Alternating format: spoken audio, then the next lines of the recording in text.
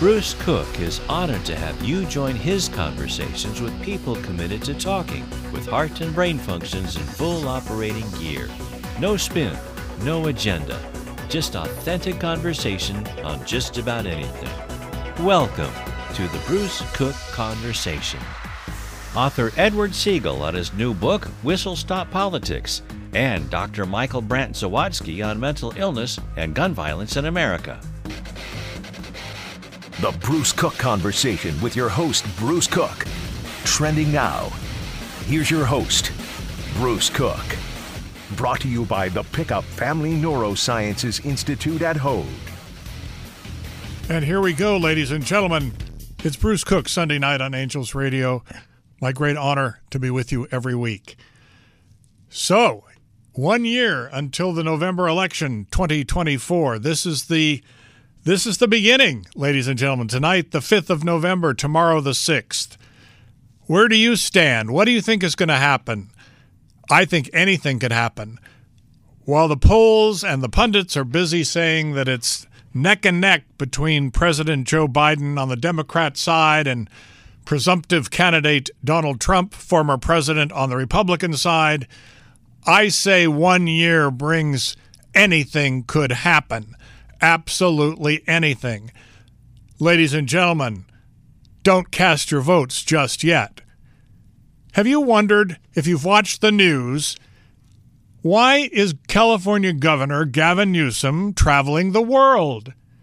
Why is he going to the Middle East and having talks amidst all of the chaos? Why is he going to China and meeting with economic advisors in China? Why is he going to Europe?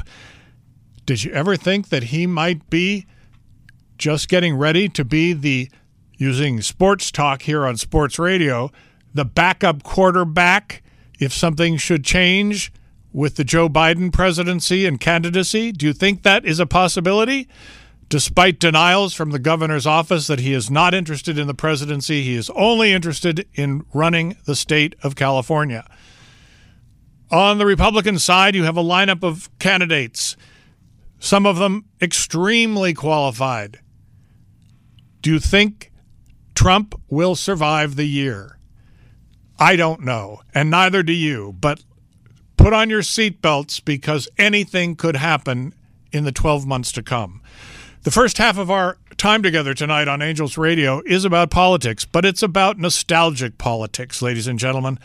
It's about how things were at one time, not that long ago. For many listening tonight, in your lifetime. For the younger people, this will be an interesting experience. If you're listening to Angels tonight, Angel Radio tonight, and me, you will learn something about how things used to be. Before we get there, I want to read something that I found in my notes. A cousin of mine on the East Coast, who is a medical doctor and a research scientist with the National Institutes of Health, had a friend that was a congressman, and he wrote me this note probably a year ago, which I have used from time to time because it says so much about how we have changed as Americans. Our culture has changed, our psyche has changed when it comes to how we deal with our candidates and our leaders. So listen carefully because this story will resonate. I really believe it will hit home for a lot of people. It's, again, a note from Dr. Harvey Pollard in Maryland to me about a friend of his from the past. Senator John Culver from Iowa was a, quote, bigger-than-life former member of the House of Representatives, and then a senator from Iowa for 2 terms. He played football for the Harvard football team and often mentioned his friend Ted Kennedy, who also played on that team, as, quote, left end, end quote. John Culver went on to Harvard Law School, later served in the Marine Corps for 2 years before returning to Iowa and his life in Congress. John recalled an incident with his father that was indelibly engraved in his mind. The time was during FDR's tenure as president. John Culver's father was editor of the Des Moines Register, and an absolutely rabid hater of FDR, as many conservatives were at that time in history, in American history. But FDR came for a visit to Des Moines, and he came on a train, by the way, and you'll find out why that matters in a minute. He came to a visit in Des Moines, and then a motorcade was planned to take him through the city. John, who was about 11 years old at that time, accompanied his father to the stand on the main street of Des Moines to welcome the president to Iowa. As the motorcade swept past, John's father took off his hat, placed it on his heart. Stunned, John turned to his father and said, quote, "But I thought you hated Roosevelt," end quote. His father replied, quote, "Yes, but he is the president," end quote. Says a lot, doesn't it, ladies and gentlemen? My first guest tonight on Angels Radio is a distinguished author. He is also a statesman of sorts. His name is Edward Segal, and he's been on the show before. I loved him when he was on before, talking about his previous book. He's on tonight talking about his latest book release, which is titled Whistle Stop Politics. Guess what? In the days of FDR and before that and even after that, our candidates for president and for other offices traveled the nation on the rails, city by city, town by town, stop by stop, stump by stump. Tonight, Mr. Segal, who, let me share a little bit about his resume besides his talents as a writer and a historian. He's one of few people who has played and planned a modern whistle-stop campaign tour and has served as a campaign manager, a press secretary, an aide to both Democratic and Republican presidents, as well as congressional candidates. He has written about the history of campaign trains for the Washington Post, Roll Call, Washington Journalistic Review, and the American Political Items Collections. Segal is an avid collector of political campaign memorabilia, with an emphasis on ballot boxes, 19th century parade torches, 20th century whistle-stop train-related items, and on and on. He joins us now from Northern California, and we welcome him. Edward, how are you? Great to be with you tonight, Bruce. It's my pleasure to have you. This is fascinating stuff. What a difference a few decades makes in the world of politics, in the world of transportation, in the world of getting the message out to the people. What grabbed you about this whole concept? Well, there are some things that are the same and some things that are different. What simply strikes me as something that never changes in politics are the name-calling, the accusation, the charges, and the back and forth between politicians. What's changed, however, is the formats and how they make those allegations, their charges, their promises to voters. It wasn't until 1834 when William Henry Harrison was president. He was the first president to campaign by train, and that was just as the American rail system was becoming viable. And that for more than 185 years, that's how politicians campaign. Sometimes that was the only way that they could rely to get to the voters. Can I interrupt you? I want to know more about William Henry Harrison on the first Whistle Stop tour. Do you have an anecdote that you might have uncovered of something that might have happened? The train broke down, it went off the rails, nobody showed. Something interesting I think we would love to hear. I wish I did, but they just did not do as good a job early then as they've done since in documenting those stories and anecdotes. Bad journalism. That's journalism. Well, it was a very short ride because he did not have many miles of track laid. There was not that many places for him to go. How far did they go from Washington on the track? Did it go to the Did it go all the way to Chicago, or not even? Well, it was when the first tracks were built. It was probably not more than 100 or even 200 miles of track, and it took for decades until the 1858 debate contest between Abraham Lincoln when he was running for Senate against Stephen Douglas in Illinois. And they traveled by train, sometimes together on the same train, going to the different points for what was known as the Lincoln-Douglas debates. But the more there were tracks that were laid across the country, the more likely it was that politicians, presidents, or wannabe presidents were turning to the rails to reach as many people as possible, whether it was in large cities or small communities. Was that considered de rigueur, absolutely necessary? They had to do it. There was no choice. No, for many years it was seen as not appropriate for politicians to run for office, especially for president. The presidency was supposed to seek the person. The person was not supposed to actively seek the White House. And it wasn't until 1896 when William Jennings Bryan ran for president he broke that tradition, and he campaigned actively for the presidency, and often by train. Edward, what broke that tradition for that gentleman? What in the country happened to change the tune that? I say take the president off the so-called pedestal, or as it were. I think it was the ambition to be president. I think that sooner or later, the politicians wanted to be in the White House so much that they would disregard that convention, and they would run actively for it. And then it didn't take too long after that for that to become the preferred way, and for politicians to be expected to run for office. Politicians would make news if they decided not to use a train. The story is told of Theodore Roosevelt, who was campaigning in 1900, and he made it known that he was not going to stop in a small town in Texas. And the city officials in Texas got so upset that he was not going to come by train that they passed a law requiring any candidates even in the area to stop by and at least campaign for a few minutes.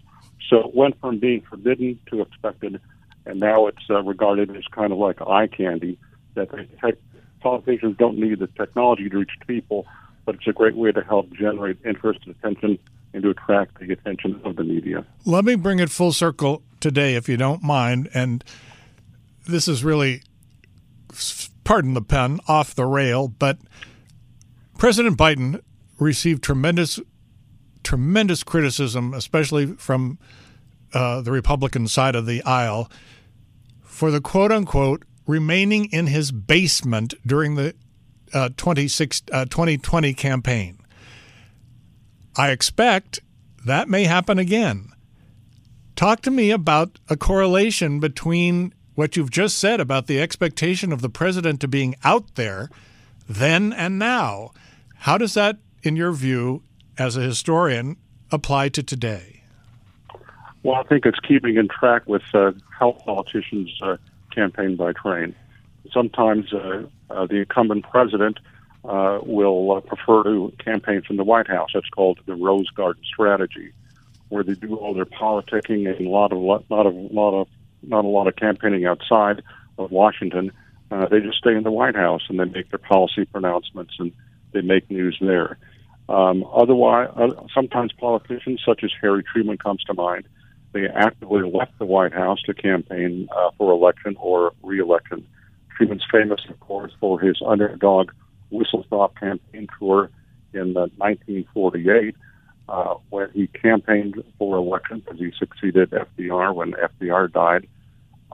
And Truman would actually go out and campaign against Congress and call Congress the do-nothing Congress. And he generated a lot of press coverage, a lot of attention, and his campaign tour, which he made several of them in 1948, is widely regarded as the reason why he beat his Republican opponents. So that was an important part of his strategy. In fact, you mentioned President Biden. He actually campaigned by train in 2020 in Pennsylvania when he was running for office. So a lot of candidates in the modern era have campaigned by train. You just need a good set of tracks, access to locomotive and configuration, and enough money to rent a train. And it's still a great way to campaign for office, whether you're running for president, governor, or sometimes Congress, Senate, and even mayor. Would you say it's safe to say that a contemporary candidate campaigning on a train whistle stop is probably not going to do a national tour on a train, but may do a regional or a local tour that would be more effective, or am I incorrect? No, that makes lots of sense. When Biden campaigned by train in 2020, it was his Build Back Better tour, and he campaigned in Pennsylvania. Barack Obama in 2008, he campaigned in Pennsylvania. He did a little bit of a longer tour when he won, and his inauguration campaign tour was by train with his vice president-elect Joe Biden. So I'd be surprised if we have a modern-day nationwide campaign tour. They're most likely to be done in a short period of time for several hours or several days.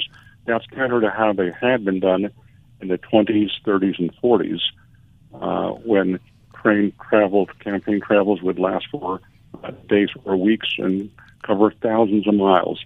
Now it's only for a few hours, sometimes a few days, and just a few hundred miles at most. Because our whole world is now sound bites and short, quick stops on every level. I'm with Edward Segal tonight, and we're talking about his new book, Whistle Stop Politics. I'm Bruce Cook. This is Angels Radio. We're going to take our first break, and we have a lot more to talk about, so keep that radio tuned to Angels Radio. I will be right back. Heaven's right here, baby.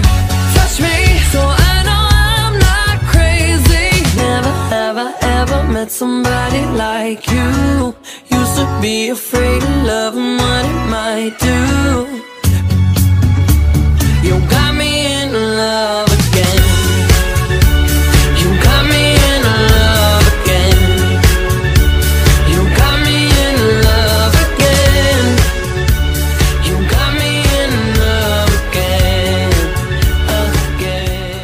At the Pickup Family Neurosciences Institute, the Hoag Epilepsy Program is accredited by the National Association of Epilepsy Centers as a Level 4 epilepsy center. This means that our experts provide the highest level care for patients with complex epilepsy. Our patient-centered approach to epilepsy treatment, combined with state-of-the-art technology, including robotics and laser ablation, ensure the best possible outcomes for our patients. To learn more or for an evaluation, call 949-966-0243 or visit hoag.org/epilepsy care.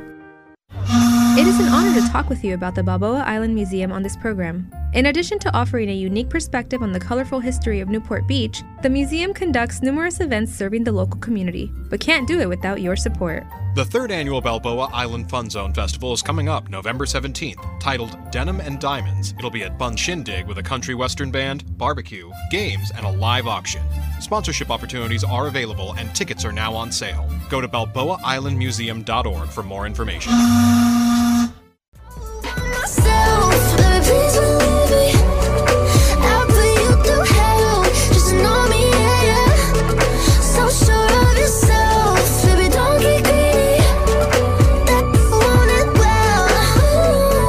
Back, everyone. I'm Bruce Cook. Conversation tonight with Edward Segal on his new book, Whistle Stop Politics. And we're going backward in time. We're talking about some of the nostalgic ways that our candidates stumped the nation to make their point. I hope you're joining us, or just joining us, or have been joining us, because this is a great bit of history and so interesting, Mr. Segal. We really are enjoying your commentary about this book. You talked in the previous segment about the Truman train tour, and I wanted to ask you, that was late 1940s. Air travel existed post-World War II, but I guess it wasn't viable enough to leave the train behind. Do you think they considered using planes at that point, or was it just not an option until much later? Well, it wasn't an option because the way history unfolded is that buses were actually the transition between campaigning by train and campaigning by plane. It wasn't until the mid-1950s where candidates started the transition for effective cross-country travel. They did start to travel by plane. But some politicians, they were used to campaigning by train, and they swore it off for different reasons. Some did not think that campaigning by train was the most effective, efficient way to reach voters. Republicans in the 1950s said they preferred to spend the money on trains, and they wanted to spend that money instead on advertising on radio and their television, which was coming into its own then. But although Republicans said they never campaigned by train again, it was like a New Year's resolution. They didn't pay too much attention to it, and in the late 1950s, early 1960s, both parties were heavily campaigning by train. And one of the myths of campaign train history is that the golden age of campaigning by train was in the 1930s, 40s, and 50s. But I've analyzed more than 200 campaign trips over the last 185 years, and would you believe there were actually more train trips by more politicians in the 60s, 70s, 80s, and 90s than there were in the 30s, 40s, and 50s. So campaigning by train is still popular, still is a preferred way of reaching voters, and certainly using the trains as eye candy to help attract the media and reach people in a very colorful way. That had been the preferred way of campaigning by train for decades. Was it the printed press, the newspapers in the various towns and big cities that would rally the people to show up at the train tracks, at the stations, to meet the candidates? Do you have a story or an anecdote about some spectacular city event on a whistle-stop tour with a particular candidate where mobs of people came? Oh, yes. Depending upon the city and the town and the candidate, sometimes tens of thousands, 20, 30, or 40,000 people would show up at these train stations. In fact, it was Harry Truman who advised Lyndon Johnson when he was considered running for national office. Truman said, based on his own experience, campaigning by train was the way to go. And he said more people know where the train station is than know where the airport is. And he was a great believer in that. But sometimes entire cities and towns would close when the president or presidential candidate would come to town. Schools would be let out. There would be front-page stories in advance of the train's arrival to tell the people about the schedule and who was going to be there. So it was a major event, and it was became part of local lore, local history, where people would brag about it for decades later that President so-and-so or candidate so-and-so stopped by and campaigned by train. And people remember it to this day who are alive, and they just have great memories and great recollections, and they pass those stories down to their children and grandchildren. What kind of staffing was necessary on these train tours, and did they have to come in advance, or did they all come at once to the train station? Most of these train tours would take weeks or months to plan properly, especially with the national campaign tours from presidential candidates. They had to line up the best routes. They had to line up the right train equipment. They had to give it enough advanced publicity. You just couldn't wake up on a Tuesday and say, well, I'm going to campaign by train, the next day. It took a lot of time. It took a lot of planning. And sometimes it took a lot of money because the railroad companies would charge a lot of money to rent the trains to the candidates. But depending upon the campaign, the reporters would often pay a substantial amount of that because the candidates required the reporters to pay their fair share. But some of the railroad companies had problems collecting the fees that were owed to the companies from the politicians. They had much easier time collecting it from the reporters. There you go. That says a lot. Listen, did it interrupt commercial travel for the public? Obviously, they put a special train on the tracks for the candidate, but how did it affect the rest of the train travel in those days? Well, it really had a negative ripple effect, especially for presidential travel, where the president's train, which even then was called POTUS, President of the United States, that was the way to identify the train, and no train was allowed to come within several miles of a president's train. All the other trains coming and going were shut down and could not even pass a presidential train. It took a lot of planning and a lot of effort, and especially for when presidential travel was involved, a lot of security, where Secret Service would have their agents inspect track. In World War II, when FDR was traveling by train, on one trip they had 150,000 soldiers guarding almost every inch of the track to help ensure his security during World War II. So that's pretty amazing statistic. Yes. It took a lot of time, a lot of effort. In modern day, of course, I remember Michael Dukakis, when he was campaigning the train, they had helicopters hovering overhead with presidents traveling. It's incredible the amount of security that's involved and the amount of planning and security that goes into that to protect the president. What was, and perhaps you wrote this in the book, which I must admit I haven't read yet, what was the longest, most expensive, biggest train campaign trip that you talk about in Whistle Stop Politics? Well, I think there have been very expensive trains. Even when Harry Truman, back in the 40s, was campaigning by train, his campaign trains were costing about $25,000 a trip. But if you look at that in 2023 dollars, that was certainly a lot of money.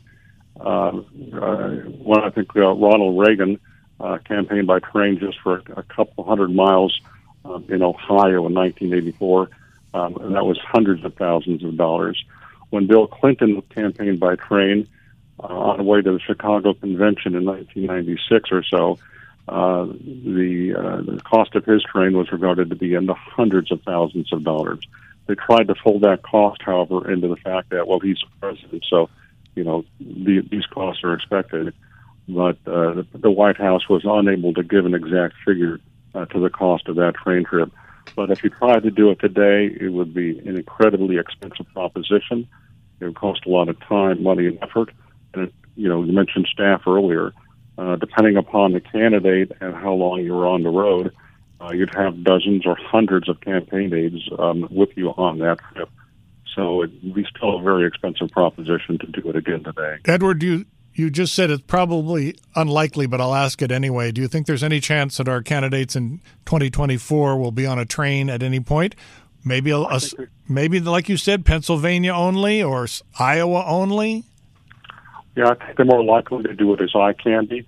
It certainly would be a novel way. It would be very colorful, would generate a lot of attention, and that's what it's all about for candidates to help get elected. They need to get as much attention as they can, and a modern whistle-stop tour in 2024, I think, would be a great way to generate attention and to use that train ride as a way to help share their opinions and views, make their charges and allegations to a much wider national audience. If it happens, we're going to give you credit for this. Do you understand that? This is a big deal for you. I'd love for one of the candidates to read the book, or the campaign aides and campaign manager, and say, hey, this is great, let's do this, and let's hire Segal to help make this happen. Well, guess what? You never know who's listening to radio in America. It could happen. Our time is up. I've enjoyed the time with you. Thank you for sharing bits and pieces of this book. We encourage our listening audience to check it out, Whistle Stop Politics. I'm sure it's available on all the book websites, Amazon, Barnes & Noble, and etc. Edward Segal, it's been a pleasure. Best of luck with your book. Thanks again, Bruce. I enjoyed the conversation. Me too. Ladies and gentlemen, we move on. We take our commercial break. When we come back, so much more to talk about. Do not change this channel. This is The Conversation, live tonight. In your eyes, I see there's something burning inside you. Oh, inside you. In your eyes, I know it hurts to smile, but you try to. Oh, you try to. You always try to hide the pain. You always know just what to say. I always look the other way. I'm blind in your eyes. You lie, but I don't let it.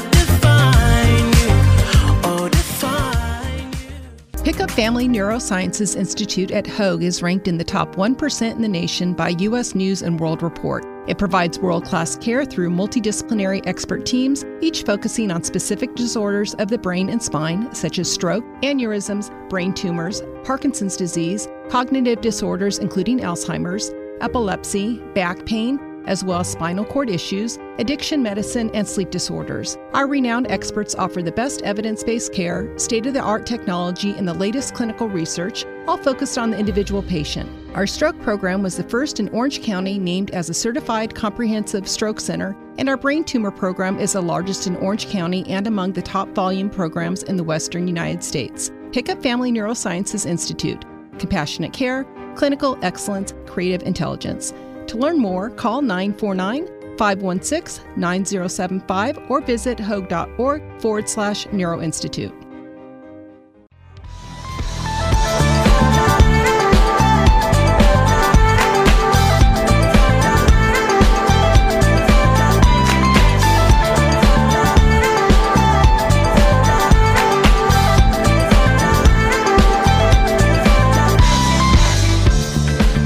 Turn your magic on. With me, she'd say everything you want to dream away. Welcome back, everyone. I'm Bruce Cook. Conversation live tonight on Angels Radio, AM 830 KLAA.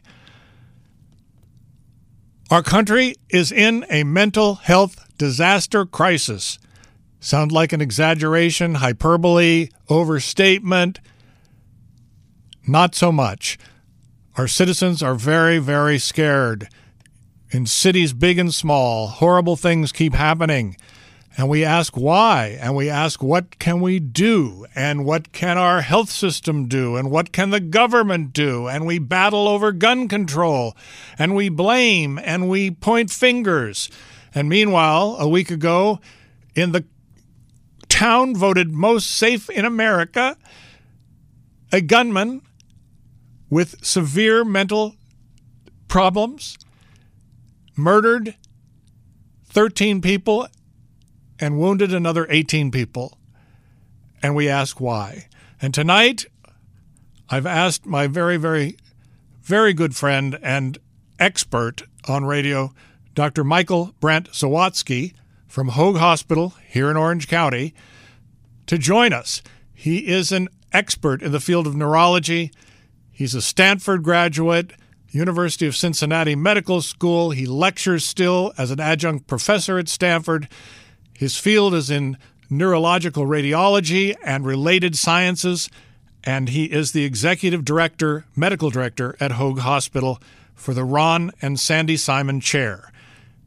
He comes on the show occasionally and gives us great insight, and we have a tough subject tonight because it's something that everybody listening tonight is worried about. They're worried about in their own neighborhood. They're worried about their own family. They're worried about the country. Dr. Michael, please join me. Always a pleasure and privilege to be with you, Bruce. No, it's definitely our pleasure and our privilege, and everybody listening in Orange County, Los Angeles, wherever you are listening, don't leave this half hour with Dr. Brant-Zawadski, because this is something we all need to face. Comments from you on that particular tragedy in Maine as a neurologist, as a doctor of medicine and dealing with depression and psychiatric matters. What say you? Well, first, correct the record. I am not a neurologist. I'm a neuroradiologist, but I do oversee the Neurosciences Institute, which is a gathering of psychiatrists, neurologists, neurosurgeons, pain medicine, and addiction medicine specialists. So I do. I slept in equality in last night, as they say on radio. So I do have a number of interesting points to make about that one event. First of all, I would also give credit to the Columbia University Psychiatric Department, where they've compiled a significant database, the largest catalog of mass shootings and mass murders in the world from 1900 through 2020, about 1,800 entries. And the vast majority of mass shootings and mass murders are committed by people without mental illness, and certainly not psychotic illness. And when a person with severe mental illness commits a mass murder, they're much less likely to use firearms than other methods. Well, this is a very important point, because I think we're all afraid that everybody needs to be committed to a mental hospital. Well, I think that's a separate adjacency, if you will, as to when someone should be committed to an institution is a topic of hot debate. As you know, Governor Newsom just recently proposed that people should be incarcerated, if you will, in a mental institution against their will, which goes directly against the late 60s directive because of human rights and independent factors. We should not do that. But the pendulum is swinging backwards, actually. I think in California, the homeless crisis and some of the tremendous fear of the homeless, particularly given the visual that goes with that every night on the news. I want to get back to that, but I took you off track. Go back to the Maine situation. You were about to make a comment on it. Well, so this was an individual actually with mental illness documented in his past. So yes, there are associations between mental illness and mass murders and mass shootings. So that's not to be denied. But the vast majority of mentally ill individuals are not violent and do not commit atrocities such as murders and mass shootings, right? Mass murder committed with means other than firearms, by the way, such as bombing, arson, vehicles, even stabbings, is about 2.5 times more deadly than mass murders committed with firearms. Another great point. Say it again. Well, according again to the Columbia database, which is the most robust there is, mass murder committed with bombings, arsons, vehicles, and stabbings is 2.5 times more deadly. That said, mass shootings with firearms have gone up significantly, quadrupled between the period 1900 to 1990 versus 1990 till now, because of the increasing availability of weapons. So it's not to discount the fact that weapons are not a major factor, or the dispersal of weapons throughout society are not a major factor in mass shootings. They certainly are. That said, it's easier to kill many people with a bombing or a fire and mow down people with vehicles in terms of, again, the deadliness of the act versus a firearm. Automatic weapons. Let me interrupt you. Yeah. I need a statistical question also. In that period, 1900 to 1990, the population has also quadrupled. So can I ask you, is it fair to ask you, given the population increase, has the number of shootings per capita also quadrupled, or is it more similar and likely than it always was? Well, so great question, Bruce, and you're statistically minded. So the statistic I gave you comes down to a per billion of people. So about 7 per billion people, 7 mass shootings for every billion people between 1900 and 1970. Then between 1970 and 2019, 28 times per billion people. So it's benchmarked against 1 billion people, quadrupling. Okay, good. We needed that information. Yeah. Good. So the incidence has clearly quadrupled since 1970 per billion people. That's, yes, availability of guns in general, automatic weapons, especially in the U.S., where they've become more available to the population. That's certainly a factor. But most mass shootings, interestingly, are committed with non-automatic weapons. And a surprising number of people, 30% or so, who do cause mass shootings kill themselves with that same weapon, and or another 15 or so, 20% get that's by cop, suicide by cop. So these folks may be acutely suicidal, but that doesn't mean that they've had psychotic mental illness. In fact, the average mass shooter is a middle-aged guy, man, responding to a severe and acute stressor. They're not planned, makes them very difficult to prevent. They got fired. They have their girlfriend or wife committed an act they despise. So it's a trigger, if you will. It's not related to pre-existing mental illness with a lot of planning. Got it. So that's another important statistic.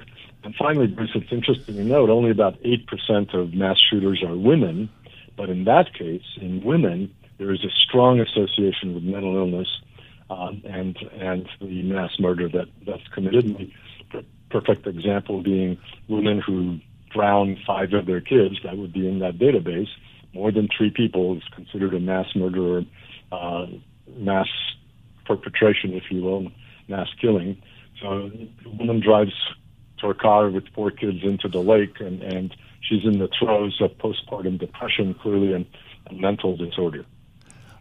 Going back to the main situation, I want to ask you a hypothetical question. The shooter did take his own life after committing the atrocity, as you just described as a common thing that happens. As a neuroradiologist and as a doctor in charge of the department at Hoag Hospital, if he had not committed suicide, if this man had been apprehended by the police and had lived, how should he have been treated? How would he be treated by the legal system? And how would society react to that treatment or that court justice, for lack of a better word? Because I think most people in a moment of disgust and anger would say, why didn't he just kill himself? That sounds horrible to say, but it's real.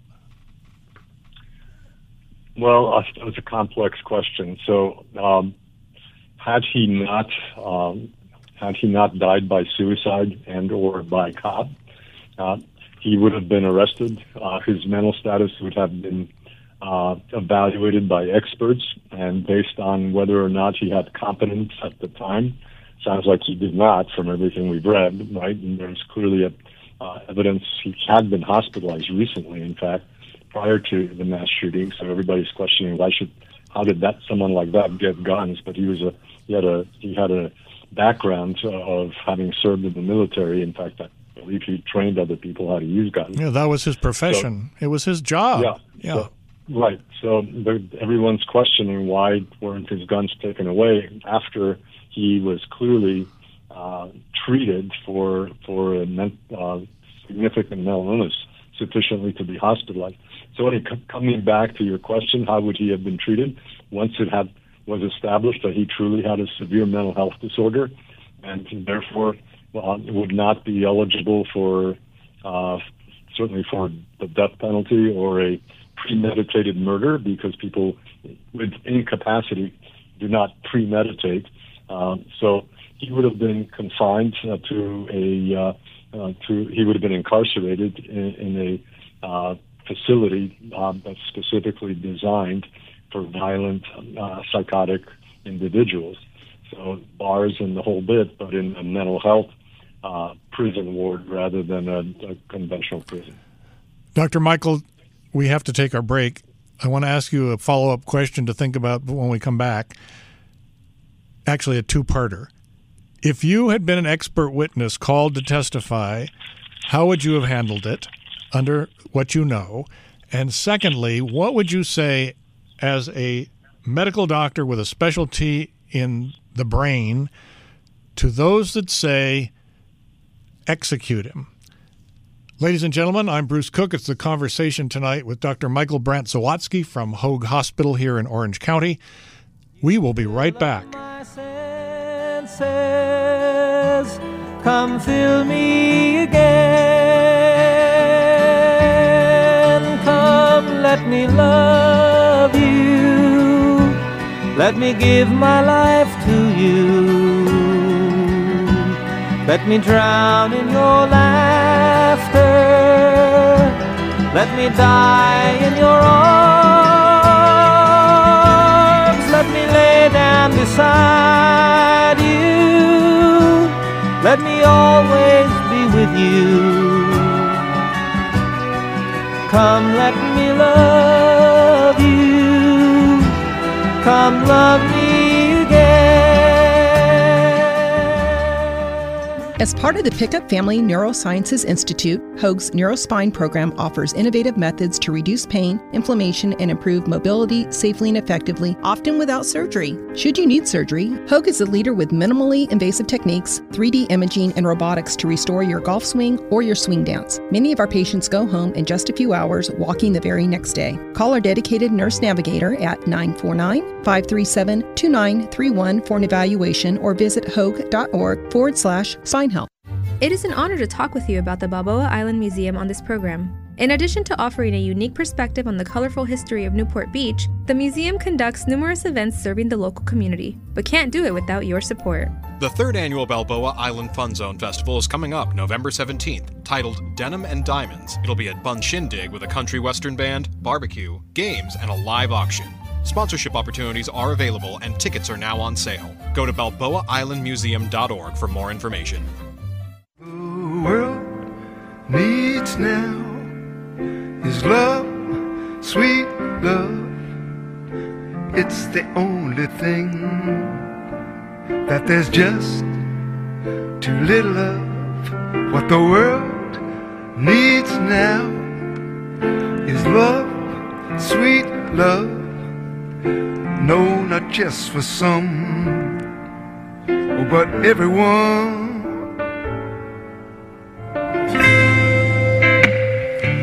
And we're back, everyone, as the world does need love, that is for sure.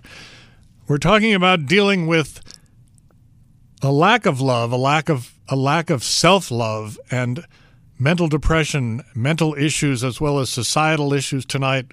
My very special guest, Dr. Michael Brant-Zawadski, Executive Physician Director at Hoag Hospital, Orange County. And we are back. I asked him a couple tough questions to mull over the break, referring to the tragedy in Maine. And the first question was, Dr. Michael, if you had been called as an expert witness, assuming there would be a trial and that the shooter had lived, what would you say? What would be your point of view?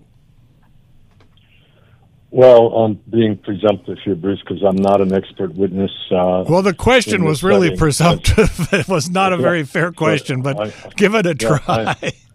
I will. So I'm not a psychiatrist, right, or a forensic psychiatrist. I have colleagues who are, and the easy answer here is this person was well documented to have a significant mental illness, being hospitalized for that shortly before this horrific act.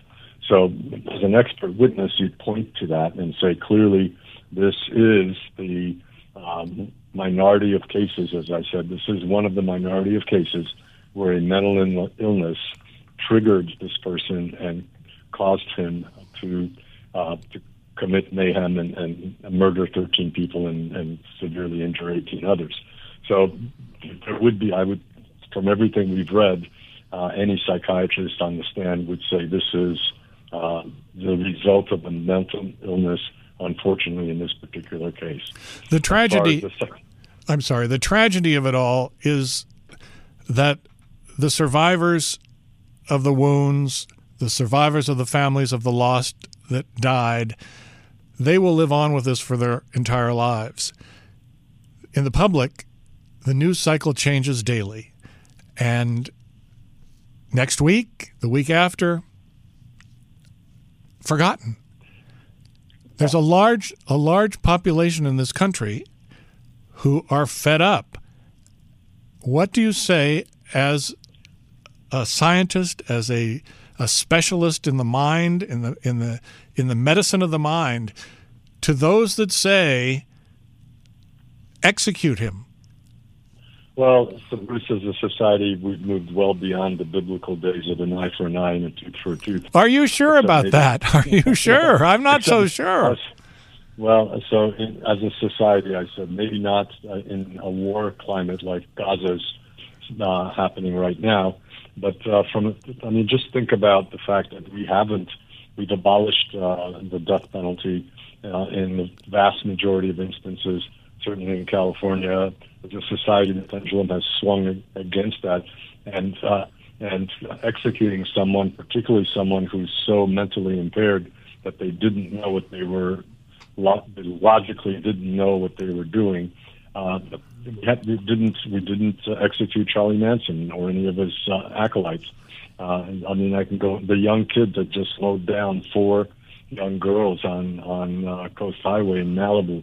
He's not going to be executed, even though when we hear it, he was recklessly driving, and certainly he will spend a significant portion of his life incarcerated for not just manslaughter, but probably second-degree murder. I'm not a lawyer, so I can't say, but no one would, I think, try to say he should be executed because of that fatal accident, which would be counted as a mass murder, right? 4 people being killed at once. So execution is a last resort that we reserve for the most heinous of crimes perpetrated in some states, I might add, by a vicious person with no human values that could be considered allowing him to, that or her for that matter, to live. So we just don't, as a society, have moved past execution, I think, for someone like this. And yes, he committed a horrible, heinous act, and so many people would have been and will continue to be devastated by it. But does that excuse murdering him, given the circumstances? I think as an ethical question, as a moral question, and even as a political question, I think we're well beyond that. I certainly hope so, because it seems like the world has become more barbaric in our contemporary lifetime. We don't have any more time, and we have so much more to say. I would like to ask you to come back in a couple of weeks, or certainly by December. The end of the year is a time for a lot of people where depression sets in. It's a difficult time for some reason. I don't know if it's just cultural. Perhaps it is also a medical fact. Will you come back so we can talk about that in our next session, Doctor? Absolutely. We're in the throes of seasonal affective disorder, as it's known as of the change of the clock Sunday night. So happy to talk about the effects of that on mental health and other things as well. You know, I feel that today with the change of the clock. I've had a very weird day today, and I there you go. Listen, I appreciate your comments tonight. It was a tough show. I asked some really tough and slightly ridiculous questions, but I appreciate your tackling them. Ladies and gentlemen, I'm Bruce Cook. I say goodnight to Dr. Michael Brant-Zawadski of Hoag Hospital. I say goodnight to Edward Segal, our first guest on the show, and I wish you all a healthy and happy week here in America. I'll be back on Angels Radio Sunday nights at 6 o'clock.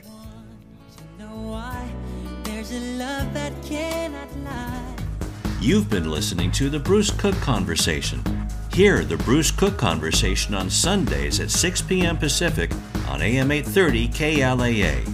And hear the podcasts of every show on Anchor, Spotify, Breaker, Pocket Casts, and Radio Public.